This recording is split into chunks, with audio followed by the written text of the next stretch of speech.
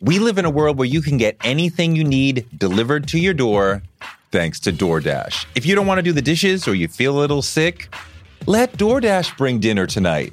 My family uses DoorDash all the time because it connects us to our favorite restaurants without us having to drive. Last night, we got some Indian food for my wife, some gumbo for me, and sushi for the kids. And everyone was happy, and we didn't have to do the dishes. The process of ordering was quick and easy, and I love DoorDash for real. So I was so happy to do this for them because I'm a customer, because I know DoorDash is your door to more.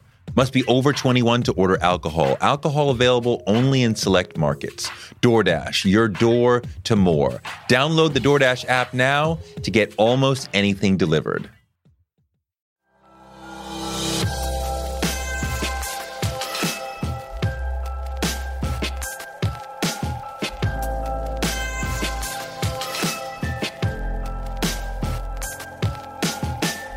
Who Killed Malcolm X is one of the illest Netflix documentaries to come along in a while. You already know how important Malcolm is and how inspirational he is. I love to hear him speak from the stage and bring that fire. This doc goes into all of that, but also into the detective story around who killed Malcolm, because he was murdered by 3 gunmen who shot at him at the Audubon Ballroom in Harlem as he was speaking, shot him right in front of his wife and his 4 young daughters. We know who shot him. We know that the main trigger man did not get caught and was not convicted or punished for the murder. We know that he was a Muslim from Newark. And thanks to this doc, we know that the NYPD knew Malcolm was about to be killed and did nothing. And we know that the FBI, the federal government, had infiltrated Malcolm's organization and the Nation of Islam and was actively trying to sow dissent that would lead to division and perhaps murder. And new out of this doc is this that really kills me. Malcolm's main bodyguard was an NYPD infiltrator and secret informant Malcolm didn't know, and he was standing right beside Malcolm when he was killed, so he could have saved him. He could have, and this part makes me so mad, he could have helped identify his killer. For now, it's the 2 directors of Who Killed Malcolm X on Netflix, Rachel Dretson and Phil Bertelsen on Touré Show. There are so many things in this documentary that blew me away, and perhaps Malcolm's closest bodyguard was an NYPD plant. That alone, plus he was standing right next to Malcolm when he was assassinated, which means he probably knew who actually pulled the trigger, because I assume William Bradley was closest to Malcolm. And third, the NYPD did not question him, were not made aware of his status as a cop for many years. And you guys spent a lot of time talking to this man. Well, a couple corrections on that. That was almost right. We didn't actually talk to him because he passed away. What you saw and what you see in the documentary are extensive interviews that were done with him by 2 other folks who talked to him before he died. But the other thing is, it was the district attorney's office, the prosecutor that did not tell the. I'm sorry. The NYPD did not tell the prosecutor exactly that they had a plant in the room. That's right. That he was there. He could have said, "No, that guy did it, not those guys." Theoretically, he could have. Tell the people about this man, for starters. Well, I'll start by saying not only did the NYPD not give him and his name to the prosecution when they were, forming the case for questioning, but they chastised him for actually trying to save Malcolm's life. CPR. Yes, mouth-to-mouth resuscitation, which many conspiracy theorists, I should say, suspect he was actually stifling Malcolm's last breath as opposed to trying to give him life. And that was his argument anyway to the NYPD, to his superiors, that he was trying to save Malcolm's life. And they're like, why would you do that? He's you're a cop. He's a thug, I think is the quote. Right. And it's really troublesome to hear that was the mentality of those who are, charged with our service and protection. And I shudder to think that may, in some ways, be true today. But well, how did we get even to, what was this man's name? Gene Roberts. How did Gene Roberts enter, it wasn't the Nation of Islam, because this is after Malcolm had left or been kicked out of the Nation of Islam. How did he enter Malcolm's? This is the OAAU era? It was the OAAU era, and the Malcolm had two organizations actually at that point. The Muslim Mosque Incorporated, which was the MMI. So we had a religious organization, which was the MMI, and the OAAU, which was his political arm. Gene essentially infiltrated both as a bodyguard. So he was security. He wasn't aligned as a patron of Malcolm so much as a devotee who was assigned to his security detail. And he rises up to become his number one guy. He was his security coordinator. So, it's hard to know if that means he was his number one guy, but he was clearly in a central and important critical role. Standing literally beside him. Yes. The part of the story that we don't get to tell is how he actually got exposed years later in the Panther 21 trial here in New York City, celebrated trial that was, won on the part of the Panthers. But Gene Roberts had infiltrated the Panthers, so he left Malcolm's detail. He infiltrated the Panthers, and he was called to witness on this particular day of trial and was a no-show. So everyone was looking around, and they're like, where's Gene?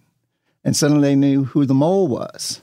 At least the attorneys did. And they forced him to testify and basically outed him on the stand. It's a traumatic story. He broke down, It's an amazing story because the prosecutor who was questioning him, was essentially pushing him to... It was an attorney, Gerald Lefcourt.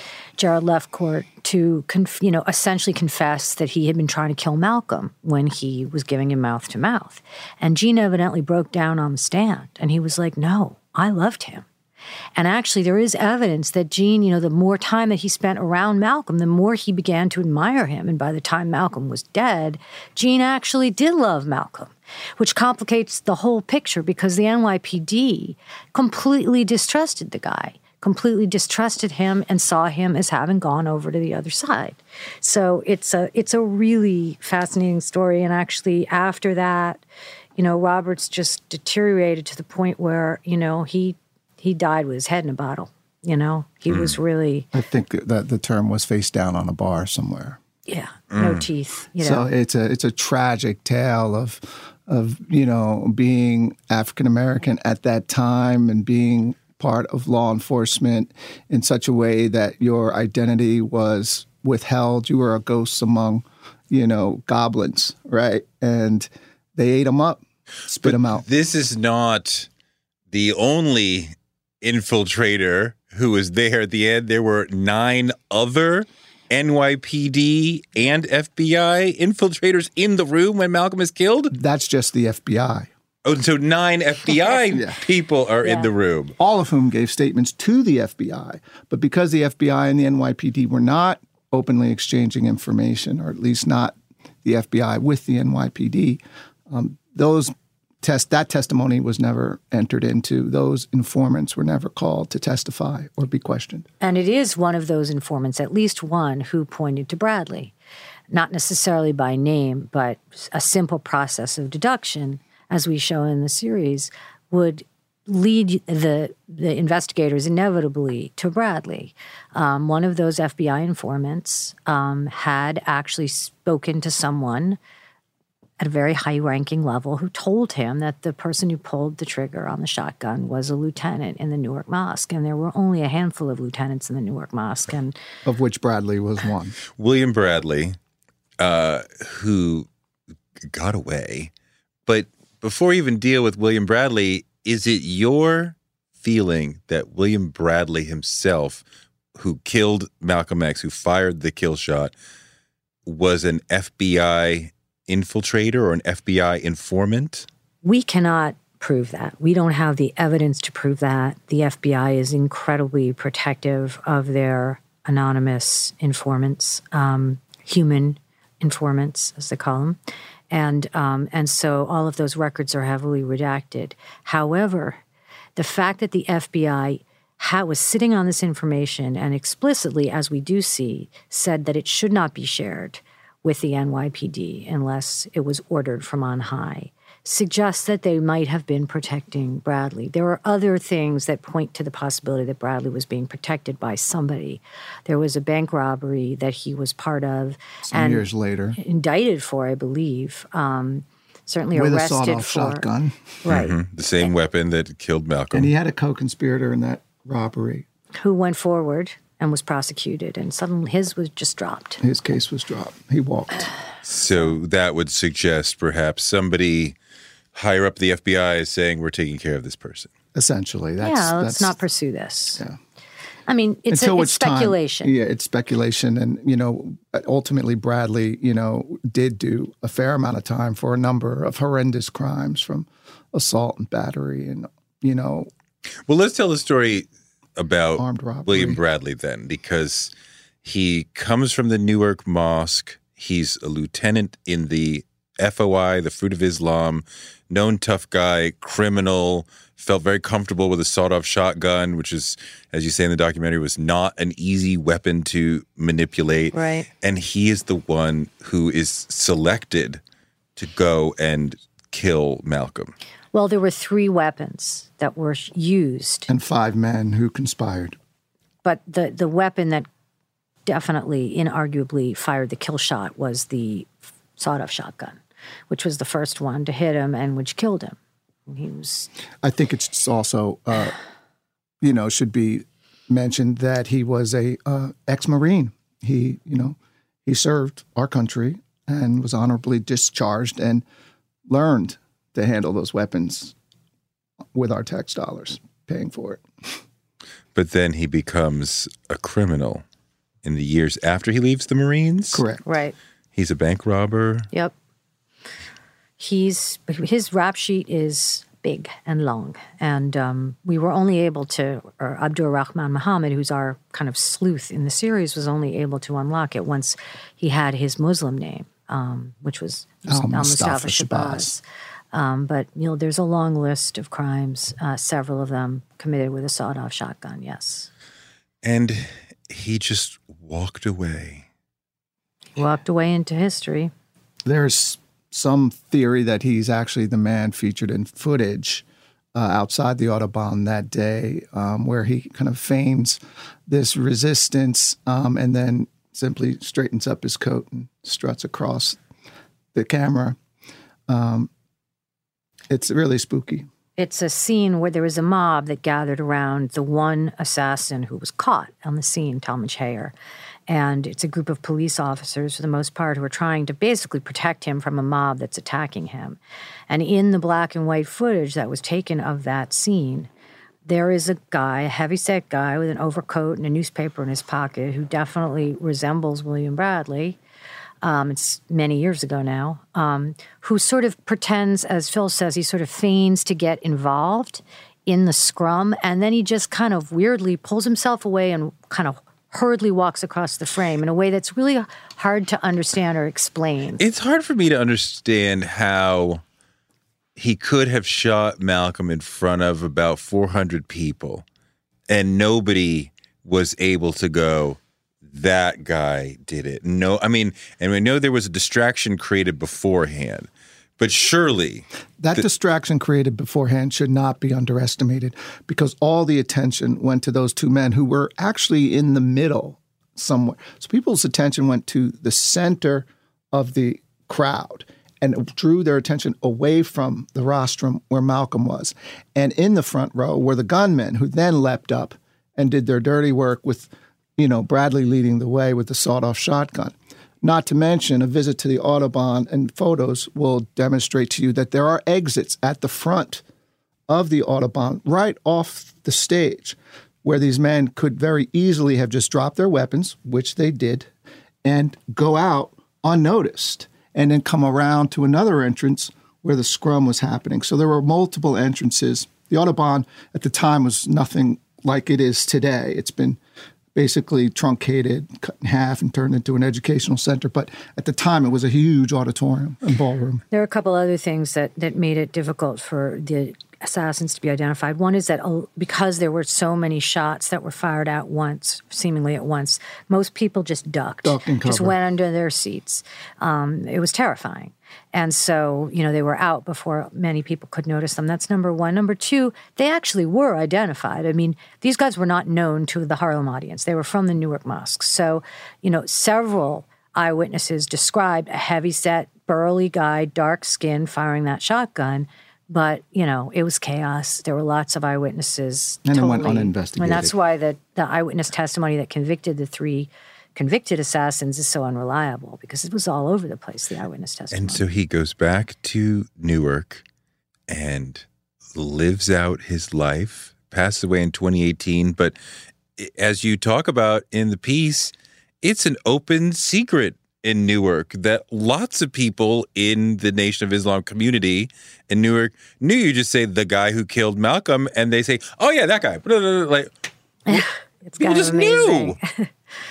Yeah. Widely held, open, secret. Seemed to be the only person in Newark of any import who wasn't aware of that history was former mayor, now Senator Cory Booker. I mean, when you talk to, you talk to not just people in the street, but you talk to like officials. I mean, Ras Baraka's like, yeah, I've heard that. And who was the lady you talked to? Lieutenant Governor Sheila Oliver. Lieutenant Governor. The highest elected black official in the state of New Jersey. And she was like, at his funeral. Yeah. She's like, yeah, I heard that.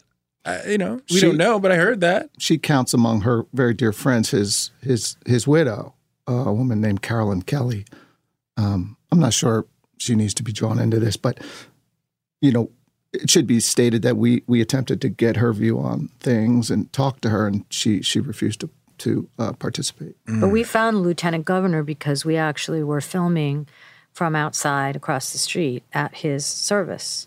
And we saw a security detail. Yep. Men talking into their sleeves and federal vehicles. And I'm thinking, what's that all about? So we go back, we play the footage for, who was it? Somebody in the community. I'm like, who's that woman that's being protected? And they're like, that's the Lieutenant Governor of the state. And we're like, no way. And then we called her and asked for an interview, and to our astonishment, she agreed. And to our even greater astonishment, she openly admitted being at his funeral and knowing that this was what he was said to have done. Influencer. It's a word that gets tossed around a lot these days. There is a woman who went the distance, who broke ground as the first true influencer by living a remarkable life. Her name, Elizabeth Taylor. I'm Katy Perry. This is the story of the original influencer. This is Elizabeth the First. Elizabeth the First, the podcast, wherever you listen. We live in a world where you can get anything you need delivered to your door thanks to DoorDash. If you don't want to do the dishes or you feel a little sick, let DoorDash bring dinner tonight. My family uses DoorDash all the time because it connects us to our favorite restaurants without us having to drive. Last night, we got some Indian food for my wife, some gumbo for me, and sushi for the kids. And everyone was happy, and we didn't have to do the dishes. The process of ordering was quick and easy, and I love DoorDash for real. So I was so happy to do this for them because I'm a customer, because I know DoorDash is your door to more. Must be over 21 to order alcohol. Alcohol available only in select markets. DoorDash, your door to more. Download the DoorDash app now to get almost anything delivered. One of the people who helped inspire me to want to be in broadcasting is Oprah Winfrey. She's an inspiration for so many of us, but her daytime talk show was so incredible. And it told me that you could be black and authentic and real on TV, and that made me want to do it too. Black Stories, Black Truths is NPR's new collection that's a celebration of blackness. Each of NPR's black voices are as direct, varied, distinct, and nuanced as the black experience itself. In the Black Stories, Black Truths collection, you'll hear stories of joy, resilience, empowerment, and how to create world-shifting things out of struggle. Every episode is a living account of what it means to be Black today, told from a unique Black perspective.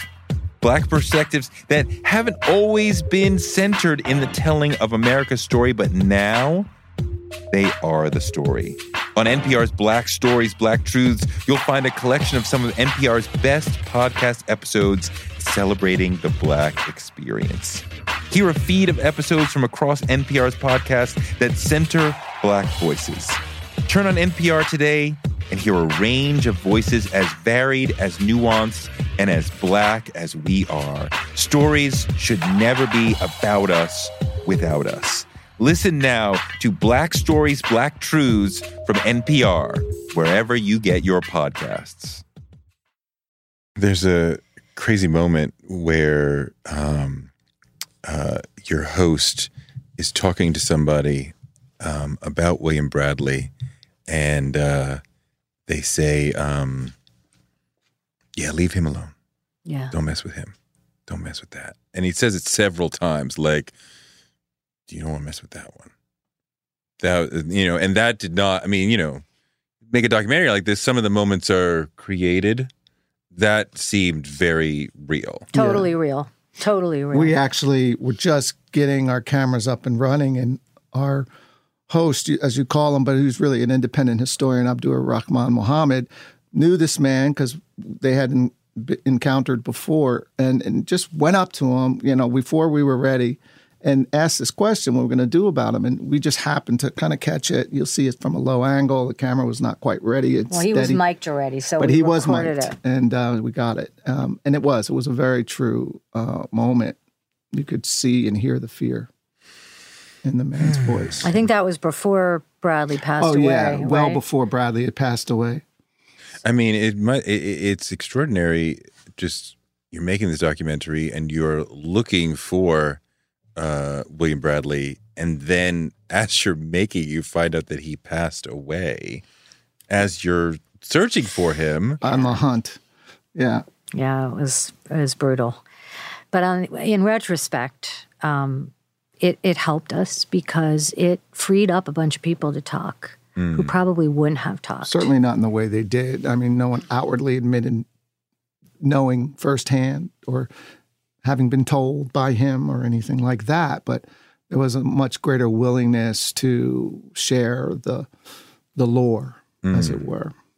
Now, one of the things that this piece does is it paints this much larger picture, right? Because, yes, William Bradley pulled the trigger, but there's a much larger web of folks who lead to this happening. And I want to go through them in a sort of order, sort of expanding outward. You can't talk about who killed Malcolm X and truly answer the question without talking about Elijah Muhammad. And he is a critical part of this matrix. What is his part in this? Well, there's been a lot of speculation about his role in this, but what we know is that he reported to or spoke to on the phone and in person many high-ranking members of the nation and said things about Malcolm that if you understood the sort of coded language in which he spoke, easily could have been, likely could have been, almost definitely could have been, in our opinion, interpreted as an order. Nothing was directly spoken, but the language that he used, for those in the know, was clearly language that meant to sanction Malcolm's murder. So we're able to kind of trace that in the documentary and look at the ways in which that was then sort of rippled down to the ranks. But Elijah Muhammad was very careful to sort of create distance between himself and the rank and file. What exactly does that sound like from Elijah Muhammad when he tells his people want to kill Malcolm in the coded language? What does he say? I'm trying to remember some of this exact language. I think the most explicit would be something that his son said here in New York at the Armory to a gathering of the Fruit. where he said, that his father was looking for Malcolm's tongue to be cut out and sent back to him in Chicago, which many interpreted. That's not coded. Yeah. Well, I think he said it a little. It was a little less explicit. I think what he said cut was his tongue out. Malcolm's tongue should be cut out. He didn't say my father asked. He said Malcolm's tongue should be cut out, put in an envelope, and sent to my father. So it was not, and that was probably the most explicit. But it was his son. It wasn't him. So there was a little bit of distance there. And there's some commentary in a unredacted FBI document that we cover where he says something to the fact that Malcolm should be treated like the Judas that he is. And, that is in itself coded language to suggest that, he's a traitor and should be dealt with as such. People who know this Malcolm Muhammad story know that part of the key rift between them is when Malcolm discovers that Elijah Muhammad has fathered children with, is it 7 younger women? It's multiple. In the Nation of Islam? Yeah, I mean, who knows the exact number, but a large multiple of women, young women in the Nation of Islam, which sort of breaks for Malcolm the dream of Elijah Muhammad as this amazing person. So is your documentary positing that the FBI found that information and disseminated it, or that the FBI created that? No, there's no evidence that the FBI created that. I mean, it's pretty well documented that this in fact happened, that Elijah Muhammad had secretaries and assistants who were young and who were his mistresses. He had an apartment in which he, consorted with them, and there were babies born, illegitimate babies born. And it wasn't just that this broke Malcolm's heart. It really went against everything Elijah Muhammad and the nation stood for, because adultery was seen as the, cardinal sin. It was heresy.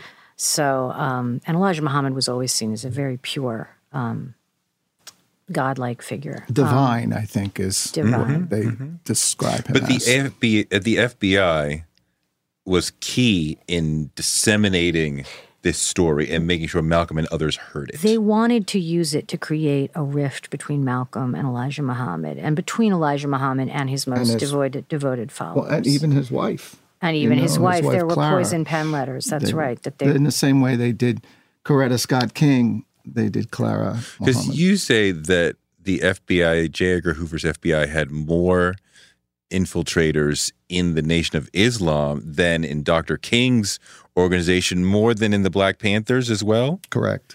Yeah. They had what are called top level? Top level informants, which meant they were not only giving, proven information, but in all likelihood being paid for it. Well, and also that they were in very high-ranking positions inside within the the nation. Organization. And there were more high-ranking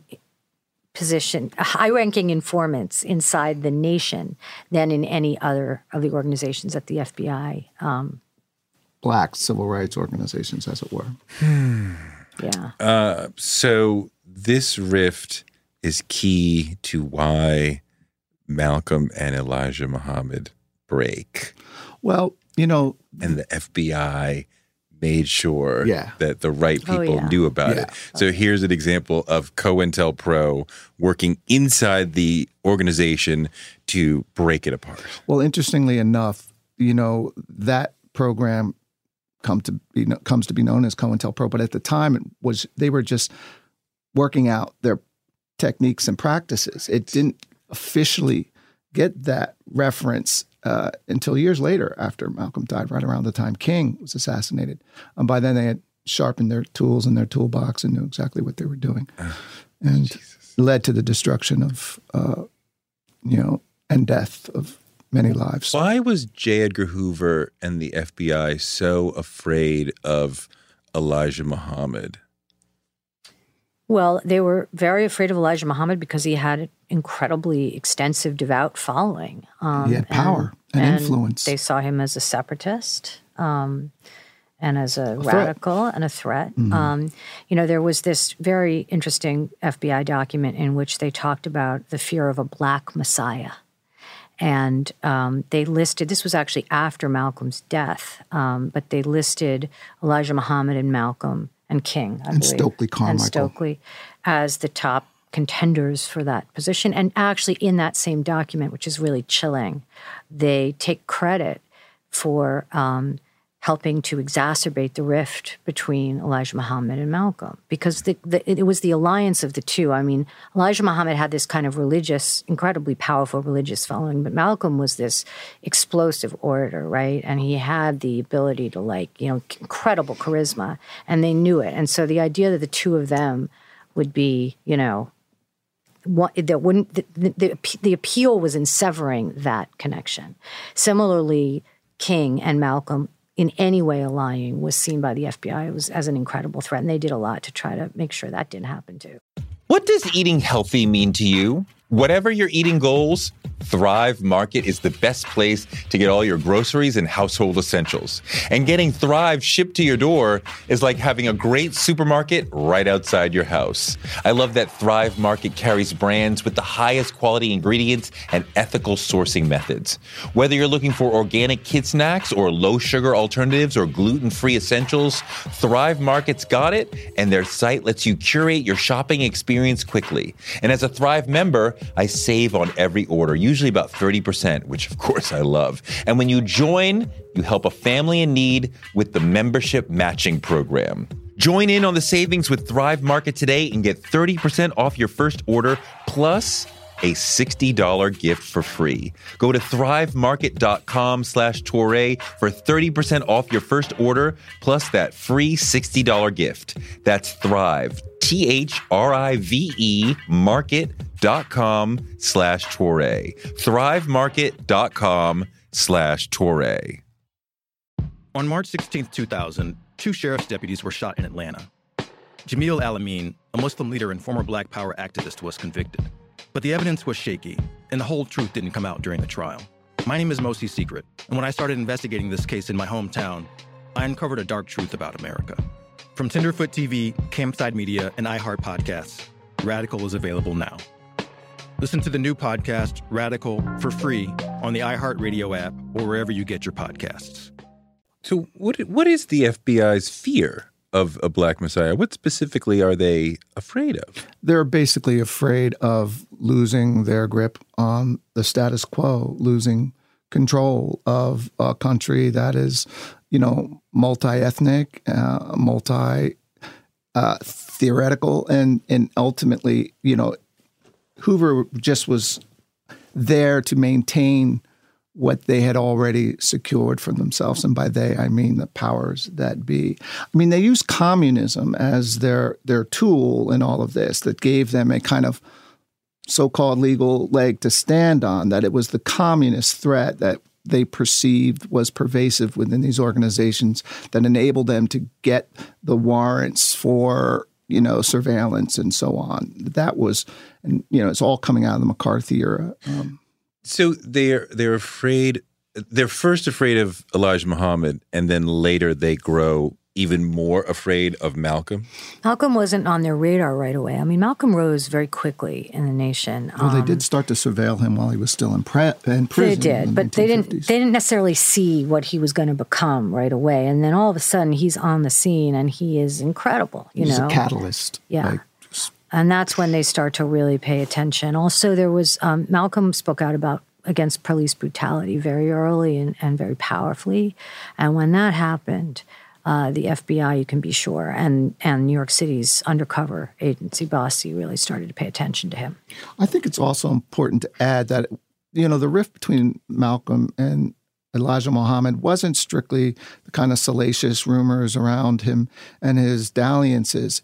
They were fundamentally at odds politically, that the Nation of Islam had as one of its edict a kind of apolitical point of view. You were not to get involved in voter registration drives if you were to vote at all. You were not to speak out against governmental authority like Malcolm did, particularly with regard to police brutality, for fear of losing your religious status. That basically gets to the heart of the Nation of Islam as an economic enterprise. Mm-hmm.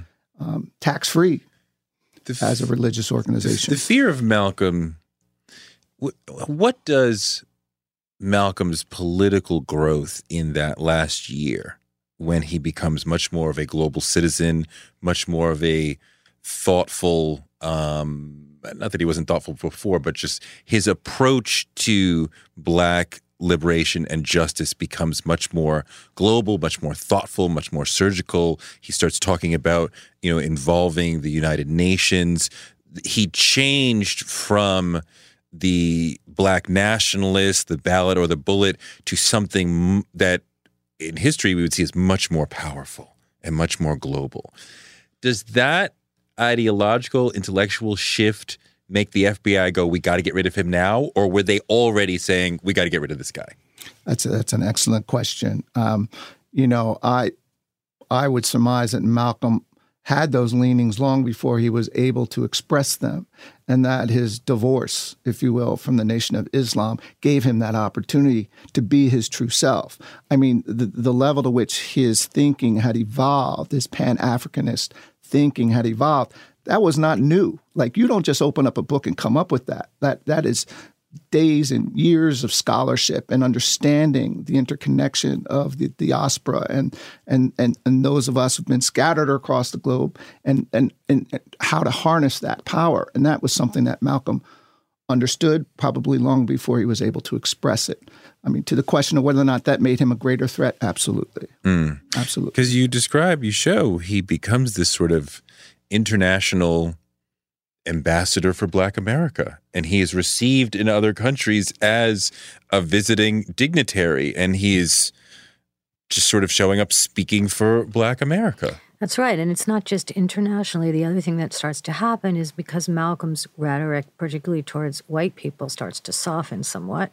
People, in this country who had been supporters of King's and had seen Malcolm as, dangerous, violent, radical, begin to become more interested in him. And he begins to attract a more... a broader coalition. Definitely a more mainstream, broader coalition, which was extremely threatening. And he and King begin to dance around the possibility of a meeting, a phone call, and this, again, to law enforcement, particularly to the FBI and Hoover, this is like the worst possible nightmare, is these two guys unified. Joining forces. Yeah. And if you do look at the trajectory of King's political philosophy and what he was heading toward at the end of his life, this idea of getting away from legal protections and looking at poverty and war and, international, military power structures, that's very similar to Malcolm in an evolutionary standpoint. In the other direction, right? They're moving towards each other in those last months of Malcolm's life. So we've been talking about the FBI side, we cover the Nation of Islam side, but we've been talking about the FBI side, but this is yet another chapter in J. Edgar Hoover was evil, was using his power in horrific ways, systematically surveilling, targeting, trying to kill, trying to discredit an American citizen who was not breaking any laws. It's astounding.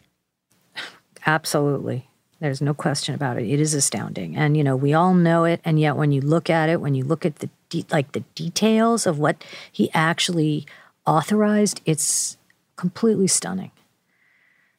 It's an interesting playbook. And one of the more surprising turns for us was, in our effort to understand that culture and that period, we contacted the FBI in hopes that we could talk to them to help them, put some explanation on all of this. And they themselves admittedly feel that was wrong, that this would never be something that they could or would try to get away with today. Now, when the FBI agent says that we wouldn't do this today, I laughed out loud. Like, oh, come on. Do you think that the FBI wouldn't do that now? I think they've got their own problems, and part of their kind of, restorative history here is just like a mea culpa moment. Just, okay, we got enough to deal with this guy at the head of it, and, this Justice Department's got bigger fish to fry than to be worrying about COINTELPRO. I mean, I don't know that perhaps Black Lives Matter, but I'm not sure that there's a citizen organization that would frighten them like the Nation of Islam, the Black Panther Party, and these sort of groups, Dr. King, then. Certainly not that we know of, but we do know that the Black Lives Matter movement was heavily infiltrated itself, and out of which it was drawn this, I think they call it a white paper of all things, where they identified a group of radicals they called Black identity extremists, and that if you fell within that category, you were to be handled in a certain extrajudicial way. It's very frightening. I'm paraphrasing here and probably getting into the weeds too much of things that I don't know much about, but, we are really in the golden age of surveillance now. Absolutely. And that's because we're all telling on ourselves with our devices. It's a lot easier now. I mean, poison pen letters and, you all that kind of stuff. Elaborate architecture. Exactly. It's a lot easier. You just need Google and Verizon. Just think about how the repression of Black Americans has been central to American history, how the First Amendment has been central to American history, how the impulse toward revolution has been central, be it for Black Americans, women, gay Americans, etc. And all of that gets wrapped up in this FBI versus Malcolm story, that he's just trying to liberate his people and using the First Amendment, the core American value. And the FBI is like, absolutely not. And we're going to subvert you in any way we can imagine to stop your movement. You got it. Essentially, that's the playbook. And, I think we should also recognize that they had foot soldiers in the NYPD, that the FBI doesn't do this alone. They actually set up what are commonly referred to as red squads, again, getting back to this anti-communist fervor, where these internal groups within local law enforcement, particularly in urban centers around America, are set up like outposts for the FBI. They're trained by FBI agents. They're trained by FBI agents and set up to do surveillance and counterintelligence. And I think our sergeant describes them as handmaidens to J. Edgar Hoover. And in many ways, they're the most nefarious because these are officers and agents who are in the communities in which these... In plain clothes, carrying guns and badges. Exactly. Well, yeah, I mean, like you talk about the NYPD, which is not, right, it's not as aggressive in trying to get Malcolm killed as the NOI and the FBI, but they are not giving him the protection that should be afforded a New York citizen. Particularly one who's under such threat. Yeah. I mean, this is one of the most, I think to us, one of the most complex and fascinating pieces of the story because the NYPD intimately knew of the plots to assassinate Malcolm. I mean, they knew the guy was about to be assassinated. And, I mean, his house was firebombed a week before he was assassinated. There were multiple threats. There was actually a call from who was it who called? Was it Gene who called the?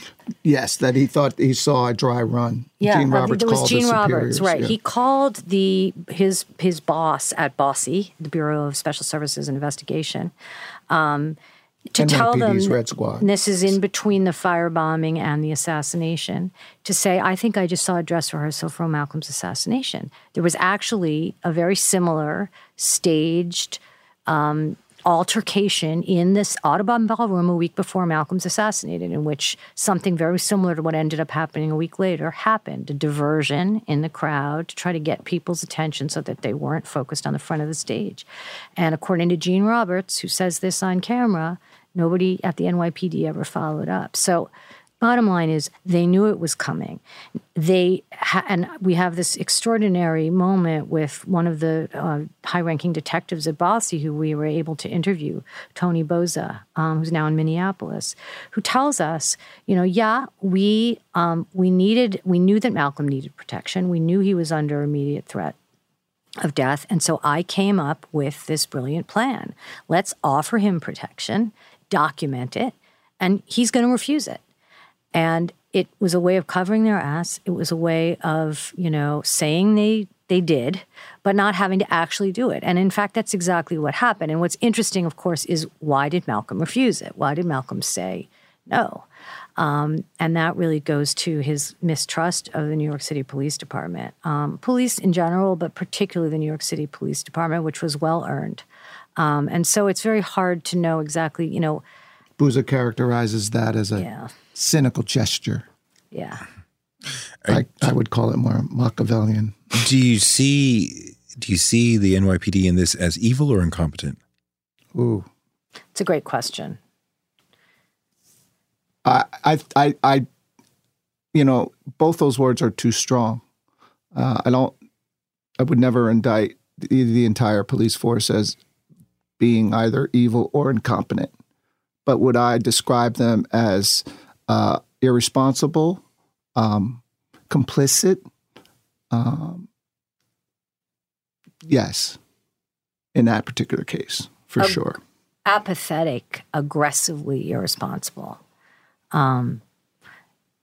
Apathetic, bordering on hostile.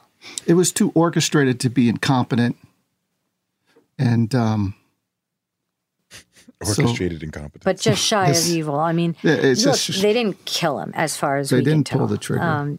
But there's no question. They allowed it to happen. They allowed it to happen. And there was no question that had there been a squadron of police officers there on the scene, they would have caught the guys who did it. They may not have been able to prevent it, had men at but the they exits. would have caught the guys who did it. No question. 4 guys wouldn't have been able to run out of that place. Instead, 3 men went to prison for 20 years, life, 20 years, and 2 of them, as far as we know, had nothing to do with it. Nothing to do We're with it. We're not even there. As far as we can tell. Because they said there. We were known to Malcolm's crew and we could not have gotten into the Audubon Ballroom. That's correct. Everybody knew those guys. They were well-known enemies of Malcolm's because they were part of the Fruit. They trained the Fruit. One in particular, taught them everything they knew.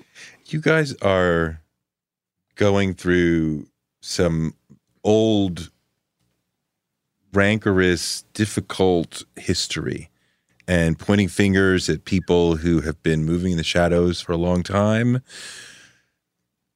Elijah Muhammad does not come out of this looking very good. The Newark Moss does not come out of this looking good at all. The NYPD, the FBI. How is this redounded on you? Are people saying you should keep your white mouth shut? We're going to kill you. We're going to do this. Da, da, da, da. Like, is that happening? There's only one white mouth. So. It's true. I'm the only white mouth in and this, I was born in Newark, team. so I got some bona fides. But do we have concerns at times? I mean, I do think, enough time has passed where we feel to some who were harboring this closely, it could be water under the bridge now. But the truth of the matter is a man is now getting another look.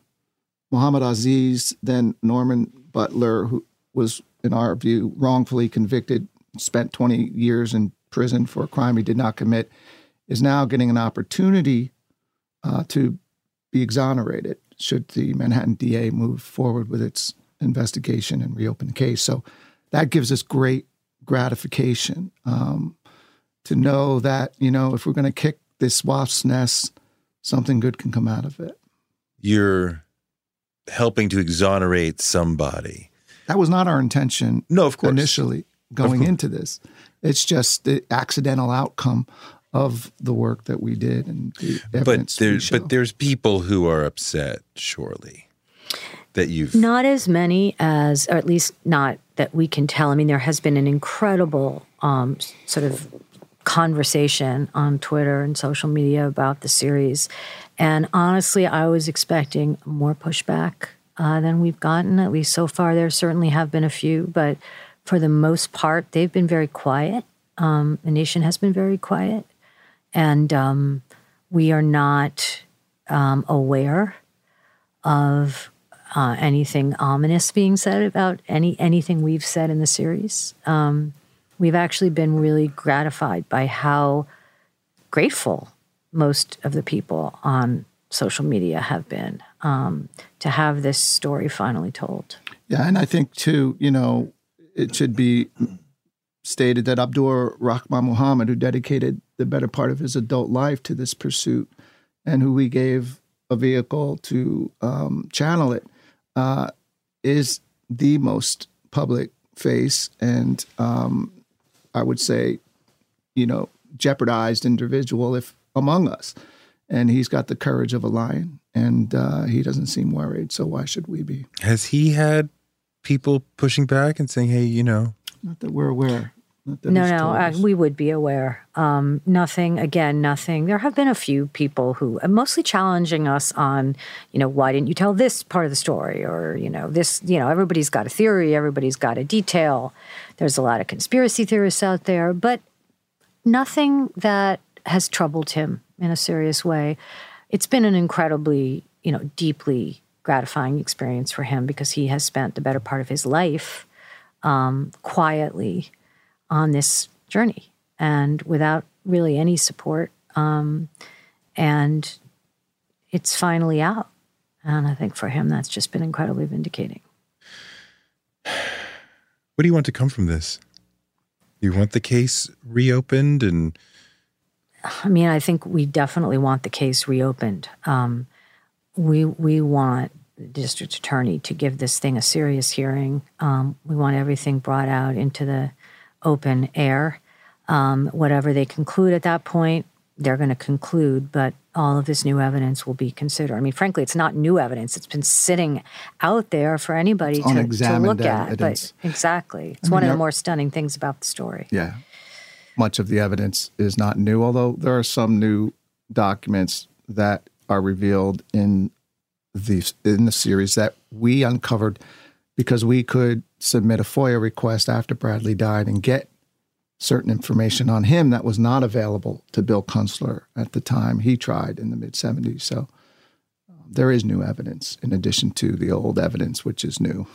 The old evidence was, in our opinion, enough to justify the case being reopened. And that did not happen. But now at least it looks like it's going to have a fighting chance. What did you uncover about Malcolm's life that you didn't know or that was profound to you in doing this journey? Because it's not just a discussion of his end. You also do a fair amount of work about explaining the importance of his life, this intellectual journey, how he was during those final years. So we get a fuller portrait of Malcolm, not just a sort of tight shot on the end. So what'd you learn about Malcolm that moved you? I was just thinking of something that actually Abdur Rahman Muhammad said on a radio interview recently, which is that Malcolm had no game face.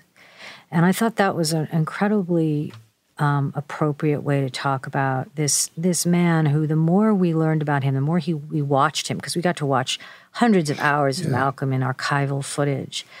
The more, his authenticity and his vulnerability emerged.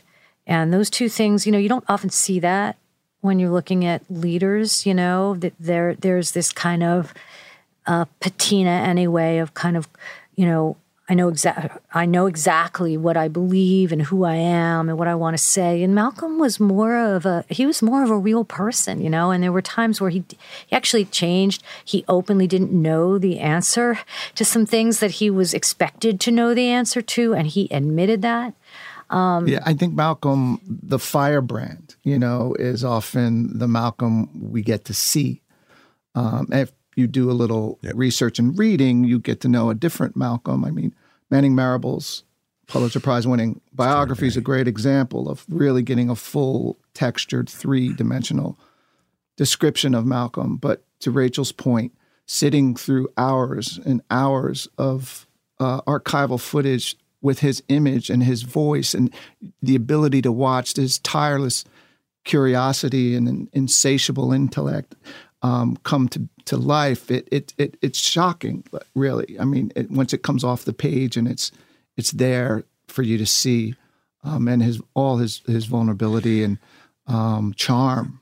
I mean, that guy had a megawatt smile. Light up the darkest of rooms, and it would come just in a moment. The Marable book is so incredible and so powerful, and it gives you the full portrait of who Malcolm was, as opposed to the autobiography, which is extraordinary, but it is stylized to create an image. This gives you the full Malcolm, and he's still incredibly inspiring and powerful in the Marable telling. And the detail that most sticks with me from the Marable book is the NYPD officer who's assigned to listen to the wiretaps of Malcolm. And over time, he's like, you know what? This guy makes a lot of sense. we actually talked to that guy. Yeah, we probably shouldn't be trying to hurt him. We should try to help him. And he goes to his bosses, and they're like, "Shut up! Get back to your post." Yeah. But the guy is actually really good. And you talked to him. We did talk to him. I mean, he's quite aged now, and he's actually in the series, I think, very briefly. In episode 3. Yeah. We don't see him. You do see him. You do see him. Briefly. You do see him, but not for very long. He describes, what it was like to basically listen to Malcolm's phone calls. Essentially, he knew Malcolm picked up on the second ring, for instance, and that was his clue to pick up too. I mean, can you imagine? It was early 60s, who Malcolm was thought of by white people, this fearsome figure. You're NYPD and you're listening and you are won over by his, every bias in him has got to be Malcolm is the devil. Right. And he's like, wow, this guy really makes a lot of sense. Boussa was persuaded as well. I think everybody who was close to him, with maybe the exception of the FBI agent who is probably who you're thinking of when you say you don't see him, Arthur Fulton, who was assigned to Malcolm, refused to allow cameras, but was very free and willing to share with us what his experience was. And the miracle of miracles is that Malcolm actually recorded a visit to his house.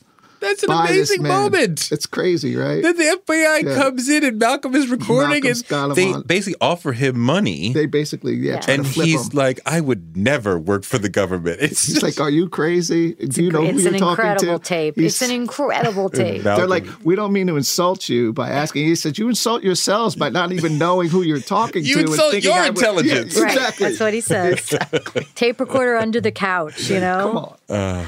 The man was uncompromisable. I also think, just as the white representative here on the team, I think many white Americans have a really one-dimensional picture of Malcolm. I mean, even if they respect him, they see him as this, this angry firebrand, endorsing violence. It's, understandably, it's all based on the autobiography, if they're lucky enough to have read it. And he called you devils. I mean, you're entitled to your... Yeah, but you just get an inch deep and you see how much more complex this guy was, how much more sophisticated his take was, and how much love he had. And Touré, he was 39. Both he and King didn't see 40. Now, I'm past 40 myself. No. Yeah, I'll admit. But I can't even, I was just getting started. You know what I mean? I can't imagine what that man would have accomplished. Particularly as a Muslim leader.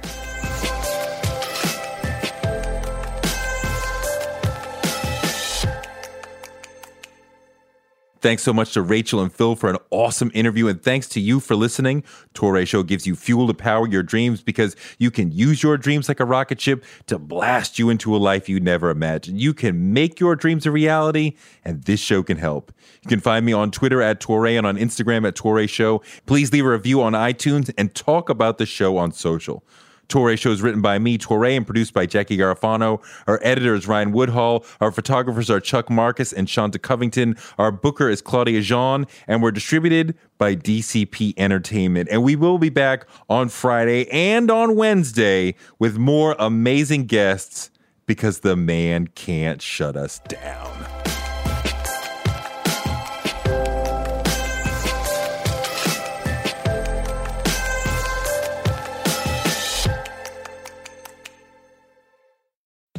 We live in a world where you can get anything you need delivered to your door thanks to DoorDash. If you don't want to do the dishes or you feel a little sick, let DoorDash bring dinner tonight.